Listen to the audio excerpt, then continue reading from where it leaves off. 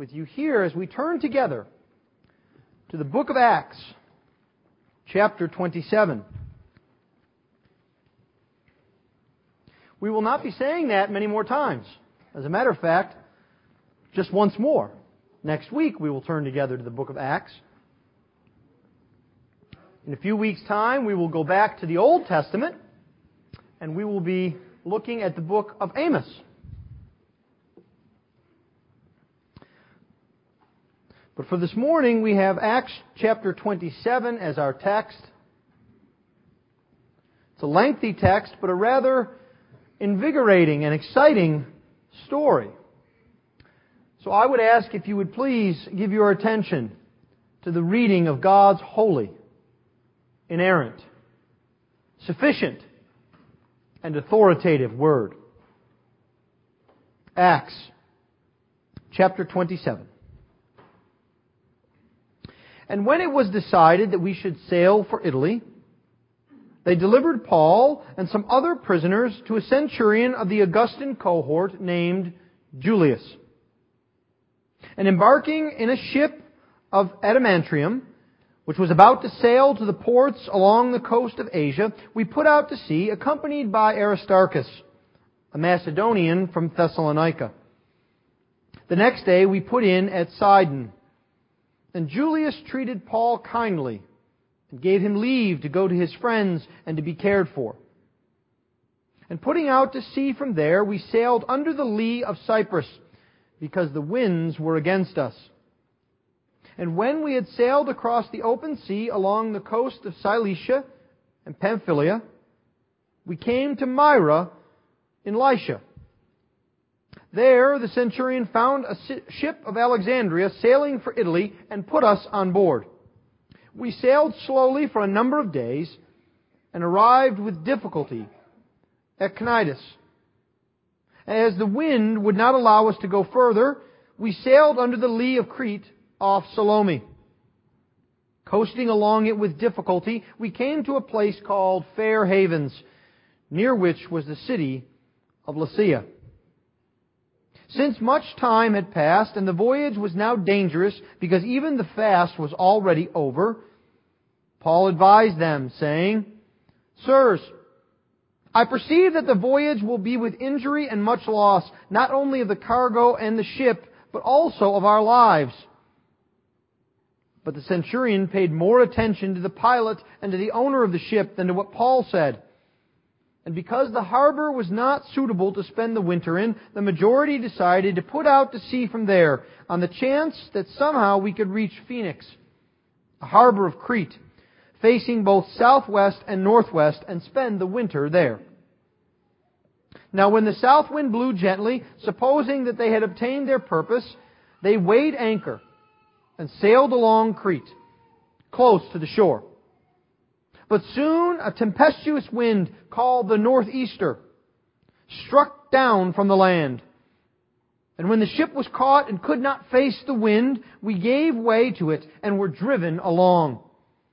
Running under the lee of a small island called Cauda, we managed with difficulty to secure the ship's boat. After hoisting it up, they used supports to undergird the ship. Then, fearing that they would run aground on the Syrtis, they lowered the gear, and thus they were driven along. Since we were violently storm-tossed, they began the next day to jettison the cargo, and on the third day they threw the ship's tackle overboard with their own hands. When neither sun nor stars appeared for many days, and no small tempest lay on us, all hope of our being saved was at last abandoned. Since they had been without food for a long time, Paul stood up among them and said, "Men, you should have listened to me and not set sail from Crete and incurred this injury and loss. Yet now I urge you to take heart, for there will be no loss of life among you, but only of the ship. For this very night there stood before me an angel of the God to whom I belong and whom I worship. And he said, 'Do not be afraid, Paul. You must stand before Caesar. And behold, God has granted you all those who sail with you. So take heart, men, for I have faith in God that it will be exactly as I have told you.' but we must run aground on some island. When the 14th night had come, we were being driven across the Adriatic Sea. About midnight, the sailors suspected that they were nearing land. So they took a sounding and found 20 fathoms. A little further on, they took a sounding again and found 15 fathoms. And fearing that we might run on the rocks, they let down 4 anchors from the stern and prayed for day to come. And as the sailors were seeking to escape from the ship, and had lowered the ship's boat into the sea under pretense of laying out anchors from the bow, Paul said to the centurion and the soldiers, "Unless these men stay in the ship, you cannot be saved." Then the soldiers cut away the ropes of the ship's boat and let it go. As day was about to dawn, Paul urged them all to take some food, saying, "Today is the 14th day that you have continued in suspense and without food, having taken nothing. Therefore I urge you to take some food. It will give you strength. For not a hair is to perish from the head of any of you." And when he had said these things, he took bread, and giving thanks to God in the presence of all, he broke it and began to eat. Then they were all encouraged and ate some foods themselves. We were in all 276 persons in the ship. And when they had eaten enough, they lightened the ship, throwing out the wheat into the sea. Now when it was day, they did not recognize the land, but they noticed a bay with a beach, on which they planned, if possible, to run the ship ashore. So they cast off the anchors and left them in the sea, at the same time loosening the ropes that tied the rudders. Then hoisting the foresail to the wind, they made for the beach. But striking a reef, they ran the vessel aground. The bow stuck and remained immovable, and the stern was being broken up by the surf. The soldiers' plan was to kill the prisoners, lest any should swim away and escape. But the centurion, wishing to save Paul, kept them from carrying out their plan. He ordered those who could swim to jump overboard first and make for the land, and the rest on planks or on pieces of the ship. So it was that all were brought safely to land. Thus far the reading of God's Word. Let's ask for His blessing upon it. Heavenly Father, Lord, we ask this morning that You would teach us from Your Word, that You would remind us that You are indeed the sovereign Lord, and that You desire for us to follow after You. We ask all of this in Christ's name. Amen. Well, as we near the end of the book of Acts, this chapter 27 is a help to us in understanding, I think, not just the book of Acts, but the Bible itself. You see, it is a good thing that we gather together each week to hear from God's Word, to hear God's Word explained and preached. But I think sometimes there is a difficulty that goes along with that. We have been moving at a relatively quick pace through the book of Acts, and we have spent, a year in this book? Perhaps more. And that makes it difficult to get the stream of the narrative.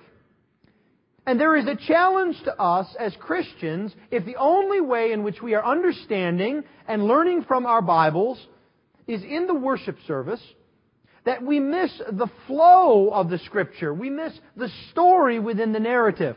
And this morning we are reminded in Acts 27 that the Bible is incredibly exciting.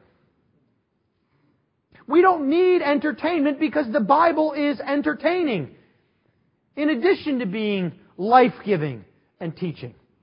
This is an incredible story. It's a story told with great detail by a man who experienced it firsthand. This is another one of our we passages, as Luke is back on the ship with Paul. And he describes this in the way that only an excited eyewitness who was not experienced at sailing would describe. There are some nautical terms, and then there are others that are messed up. There is an excitement about all of the events that are taking place because Luke is in the middle of it. And so I invite you this morning to go into the middle of this narrative. To understand that the Christian life is one that is tossed with storms here and there. That the Bible understands that, and the Bible seeks to grip us with the story of the gospel. And to explain to us how God is at work in our midst. And so what we see here is the prelude to a shipwreck and a shipwreck itself. Paul and his companions on much longer than a 3-hour tour. It was likely to be about a week's journey, maybe a little bit more, from Jerusalem to Rome via ship. But it doesn't turn out at all like they expect or desire. And so the first thing that we will do is we will look at this stormy trip. We'll look at the narrative and see the details, the build-up, what is going on here in this story. And then after we understand the context of the story, we will look at Paul's engagement with the sailors, Paul's involvement in this journey.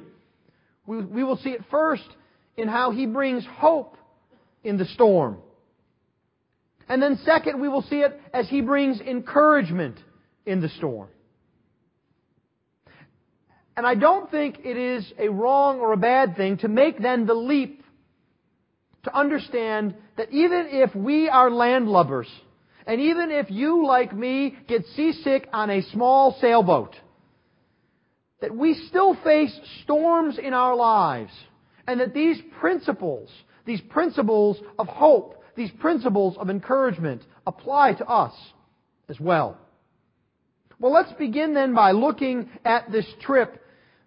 You may notice that there is a color map included in your bulletins, especially for you children, and those of you that are young at heart and want to follow along with the journey. Some of these names don't make much sense, but many of us understand and have seen pictures of the Mediterranean Sea. Paul begins then by starting out for Italy from Jerusalem. And it is decided, we see here in verse 1, that Paul and some other prisoners are going to go under the authority of a centurion named Julius. Now, Julius is a member of the Augustan cohort. Now, what does that mean? It means that Julius is in charge of regular, well-drilled Roman troops. This is not a militia force. This is not the local police. This is not just a bunch of sailors taking cargo. No, these are well-trained military men. And they are going to guard Paul and these prisoners to take them to Rome. And this was a very important job. This was not a job that as a soldier that you messed up. We'll look a bit later at this, but you need to know that there was a single punishment for losing a prisoner. And that was, if you lost a prisoner, you received their punishment. So if they were potentially subject to the death penalty, and you let them escape, you would lose your life. So these are men who are very aware of the importance of this duty. And they get on board a ship going north toward Asia Minor, what is now Turkey. Now, you may also be surprised that they seem to just go to this town, Admantrium, and they just find a ship. Now, this isn't how we do things nowadays, is it?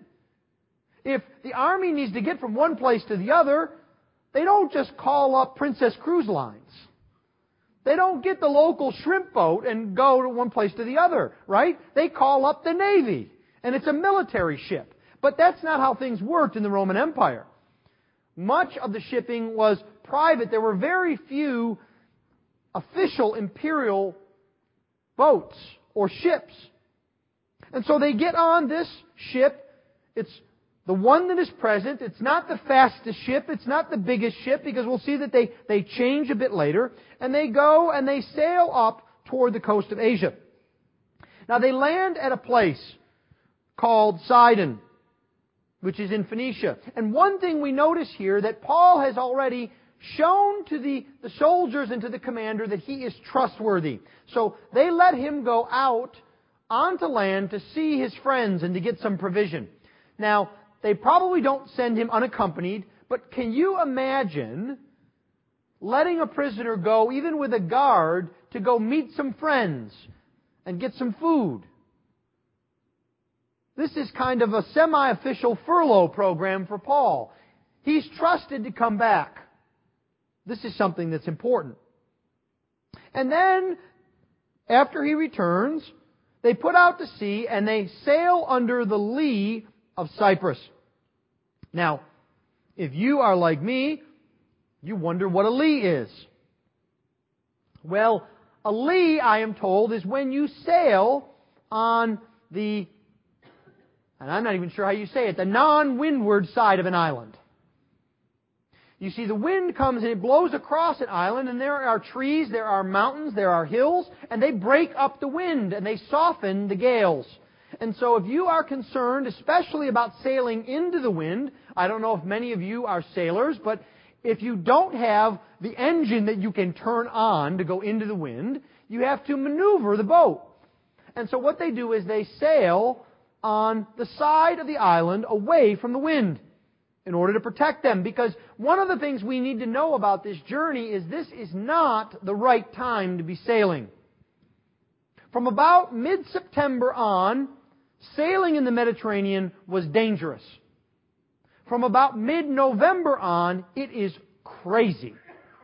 No one does it. And they are here sailing in late September, early October. We know this because Luke tells us later in the text that in verse 9, that even the fast was already over yet. This is a Jewish festival that was held this year, 59 AD, on October 5th. Again, the Bible giving us incredible detail. So they are sailing and trying to get from one place to the other. It's a dangerous time to travel.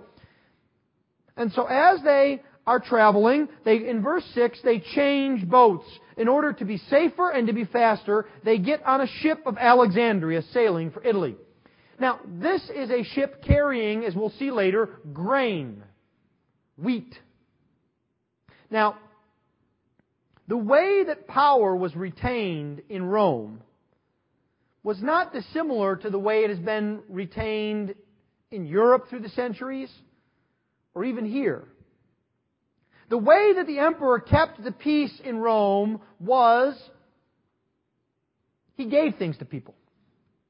He kept the crowds quiet by giving them the famous cry of the Roman Empire, bread and circuses. And the only way that they could provide all of this bread was to bring grain up from Egypt. Egypt was the grain, was the farm basket of the Roman Empire. And because this was so important, because if the mob or the people of Rome did not get their free food, they revolted and overthrew emperors for new emperors, the Roman army took over the grain shipments. They were in charge of all of the shipments from Alexandria to Rome. And so they get on this big ship and they say, "You're going to take us as well and our prisoners." And the captain really doesn't have much of a choice.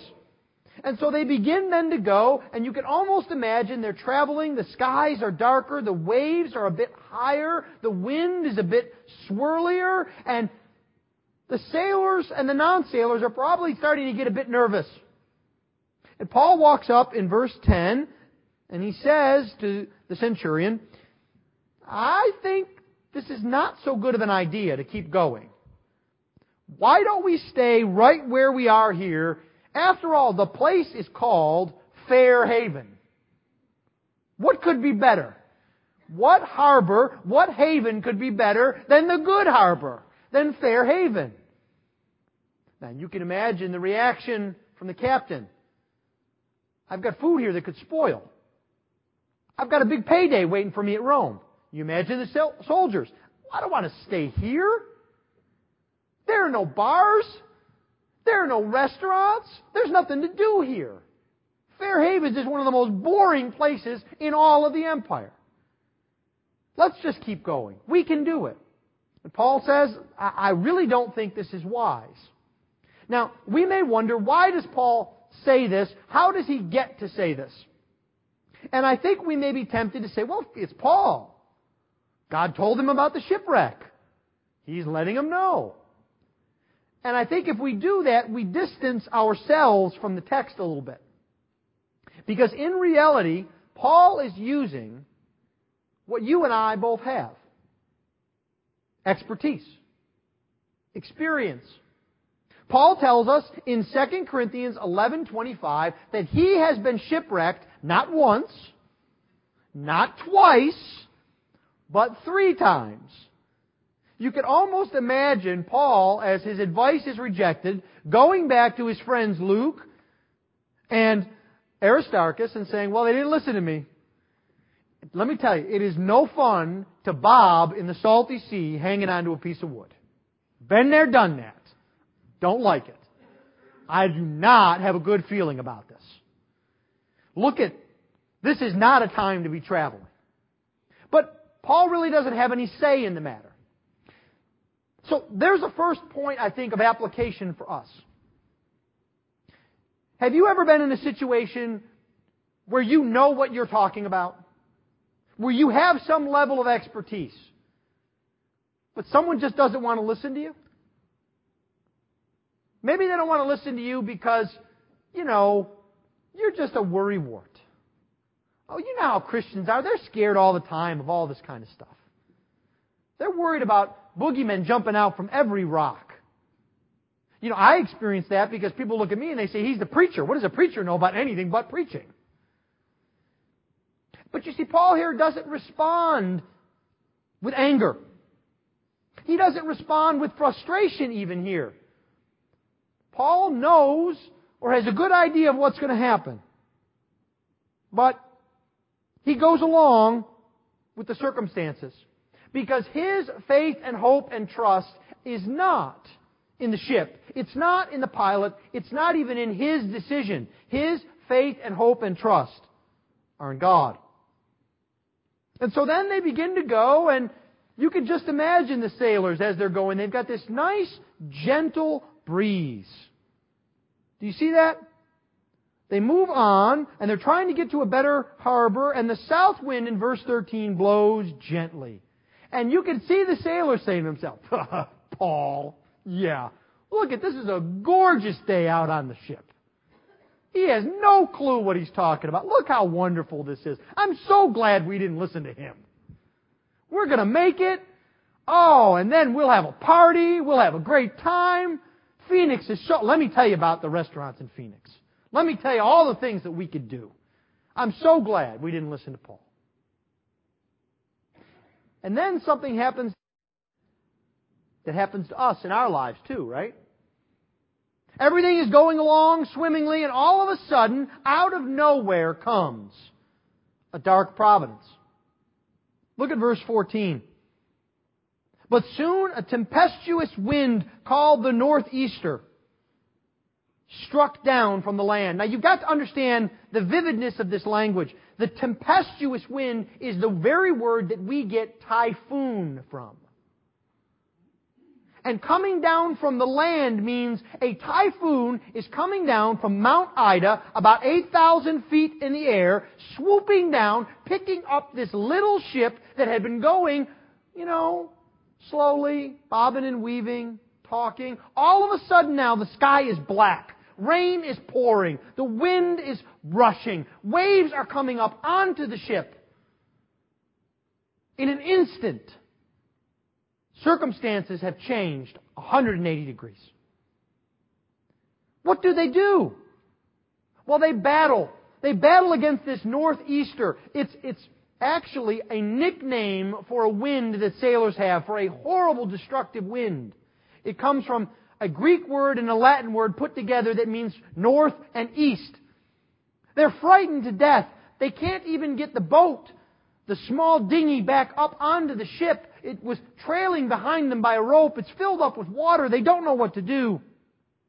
They struggle and they get to the protective side of a small island called Cauda. And then they work like madmen. Do you see what they do here? They have just a very few moments, and they, with difficulty, bring the boat up. Now you can almost, I want you to imagine, Luke is saying, with difficulty, the boat gets brought up. And Luke is thinking to himself, perhaps even looking at his hands, remembering the blisters. As he helped to pull on the rope because it was all hands on deck. They get this boat up. They manage to undergird the ship. What that means is they took long cables of ropes and they wind them around the bottom, the hull of the ship, because they're afraid the ship is going to fall apart. And they're trying to use ropes to help keep this ship together. And then they lower the gear. They lower weights to try and slow them down because they are afraid they are going to be pushed to the coast of Africa. Look how far that is on your map. And they know that there are sandbars and quicksand off the coast of Libya. That's the Syrtis. They are frightened to death that they are going to be flung hundreds of miles and destroyed, and no one will ever even know how they died. One minute, they're talking about parties. The next minute, circumstances have changed, and they are sure that they're going to die. You see, in verse 20, neither sun nor stars appeared for many days, and no small tempest was upon us, and all hope of our being saved was abandoned. What do you do when you get lost in your car today? If you're like me, you pull out your GPS. And if your GPS doesn't work, you pull out your phone and you find maps on your phone. Or you call someone and you have them get on the internet and find directions. What do you do if you're on a boat? Well, you have this amazing thing called a compass. And usually now you have GPSs on boats. We know exactly where we are. Do you know what you do when you're on an ancient boat and you can't see the sun and the stars? You have no idea where you are. It would be as if I told you to come up here and stand here and blindfolded you and asked you to walk neatly in and out of every one of these rows. How long do you think it would be before you bashed your knee, stubbed your toe, tripped and fell? They are without hope because they don't have any idea where they are, they don't have any idea where they're going, and they have no way of determining it. Now I ask you again, you may have never been on a ship. When you did, you may have a compass. But have you ever felt that you have no idea where you are? And no idea where God is taking you? And worse yet, you have no idea how you're going to get there. Does that frighten you? It frightens these people. It frightens them so much that the experienced sailors give up hope. Paul, who is the experienced shipwreckee, and that's about it, preacher, he's the one that has hope. We'll see in a minute. They've all given up. They're walking around, we're dead. We'll never find out where we are. We don't have enough food to last. We'll never survive. Are you tempted to give up when life gets hard? If you are, I would put it to you that it is because you are focused too much on the circumstance, too much on the storm. You are aware of your own limitations and you know that you cannot get yourself through it, and so you are tempted to say, I'm done. There's no hope. That's what's happening here to these folks. These sailors are desperate. They're lightening the load. They're dumping precious grain and cargo. And then we see here actually they dump what Luke calls the tackle. Now, there's some debate as to what that means. It could be sailing implements. It could be a mast that is not being used at the moment. It could be some extra anchors and weights. But the point is, they are so desperate, they're having to dump off some things that they could use later, that they might need later. They're in desperate straits. And so Paul comes up to them in verse 21 and he says, guys, and I love this because, again, this is another example that the Bible people are real people. Because, I don't know about you, but Paul does what I couldn't resist. Guys, I did tell you we should have stayed at the other port. Sorry you didn't listen to me, but everybody knows the words, right? Kids, I told you so. He can't resist. Now, he doesn't stay there, but he can't resist. And then he goes on to be the encouragement here. He says, now listen, there will be no loss of life. God has spoken to me about this. And look at verse 26. He says, but we must run aground on some island. Now, this is again where our visual aid helps us. If you look at your map, and they are driving south of Crete. So you can find roads. To the west of that is Crete. Now, I want you to look between Crete and Italy. What island is there? My map has one. Malta. One. There's only one possible place that they can go aground. It's not like, guys, don't worry about it. I'm sure the Lord will save us. And by the way, there are thousands of islands we could hit. He says, no, I am certain we will be saved, and there's only one place. But God will take us to that one place. Odds mean nothing with God. The sooner that we learn that, the more joyous a life we will live. And now things have changed. Now they trust Paul. Now they say we should listen to his advice. And so what they begin to do then is follow his advice. And they eventually land on this portion of Malta. It's actually now called St. Paul's Bay. One final thing I want you to notice in all of this. Where is the miracle that saved Paul? Where's the angel that kept the ship together? Where is the miraculous beacon of light that guided them exactly to Malta? There isn't one, is there? God is at work here, and there is nothing miraculous. There is only the promise that was given to Paul, and that is enough to save them. You don't need a miracle. You don't need miraculous circumstantial intervention. You need the Lord. Again, odds mean nothing with God. He is completely in control. Where was God? Can you imagine if you are Paul? 2 weeks he is under dark providence. 2 weeks they are not able to keep food down. 2 weeks they are tossed by the sea. Where is God in the midst of this? You see, when we have dark providences, when we get bad reports from the doctor, when we get laid off from work, when we hear of sickness or death in our families, we tend to think that God is then far away from us. That somehow we have done something that causes Him to blame us and He has run from us and we are hopeless. When in reality, like Paul on this ship, we have every hope because God is there in the midst of the dark providences. That's what the story tells us. Well, it's an exciting story. I would invite you to read through the entirety of the book of Acts in one sitting. It's smaller than the smallest novel you've ever read. Probably a chapter of a novel you've read. And you get a feel for the excitement and the movement of God. But we can also take, I think, some lessons home from this. 2 things, much more briefly. First, there is hope in this storm. Hope that comes to Paul and to others. Paul has hope in the Lord. Paul is not worried. Paul is not scared. Why is this? Well, first, it's because Paul knows that he belongs to God. Do you notice this on verse 23?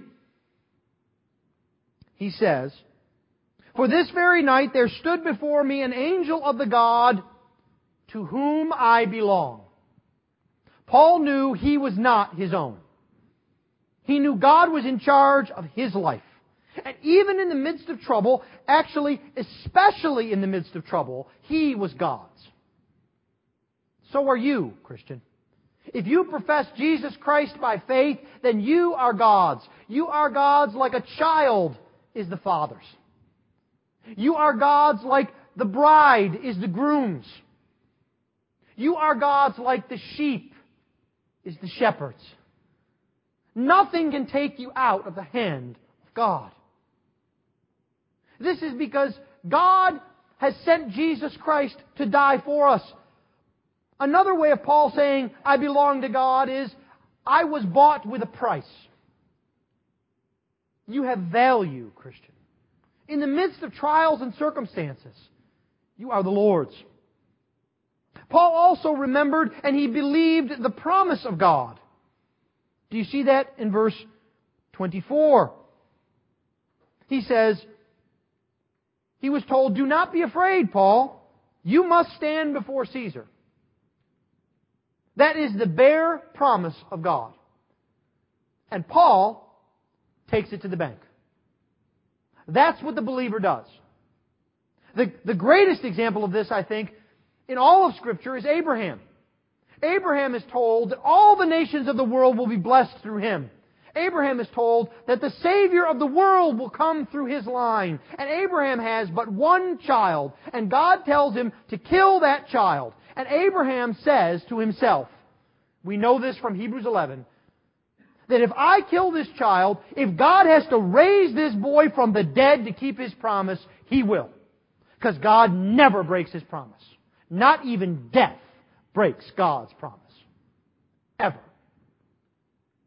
Do you have that kind of faith and trust in God's promise? Do you lean upon the Lord? Do you trust what He has said to you in His Word? Do you long to be with Him and know that there will be a day when there is no sickness, no death, no sorrow, because He has promised it? This is what Paul believed. Paul had hope, finally, because he was with God in the storm. God had promised to him and reminded him of that promise.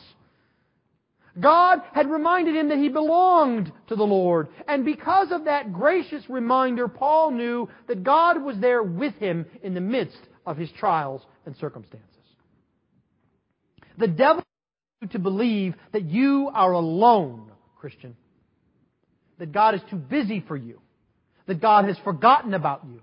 That God doesn't need you.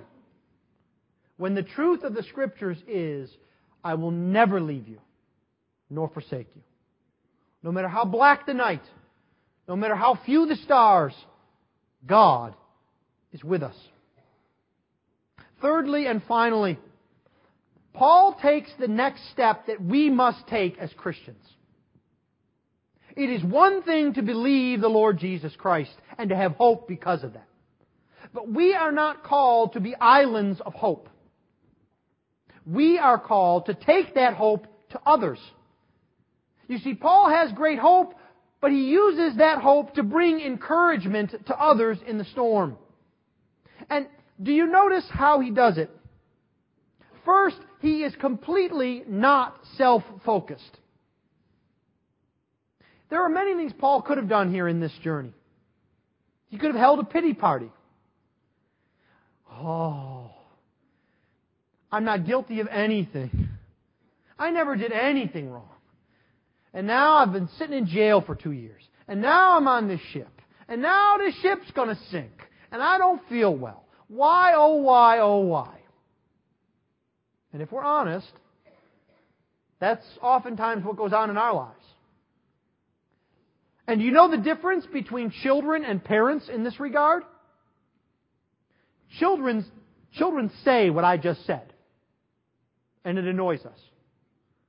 Mom and Dad think it. And they're smart enough not to let it come out their mouth. That's why we need the Lord.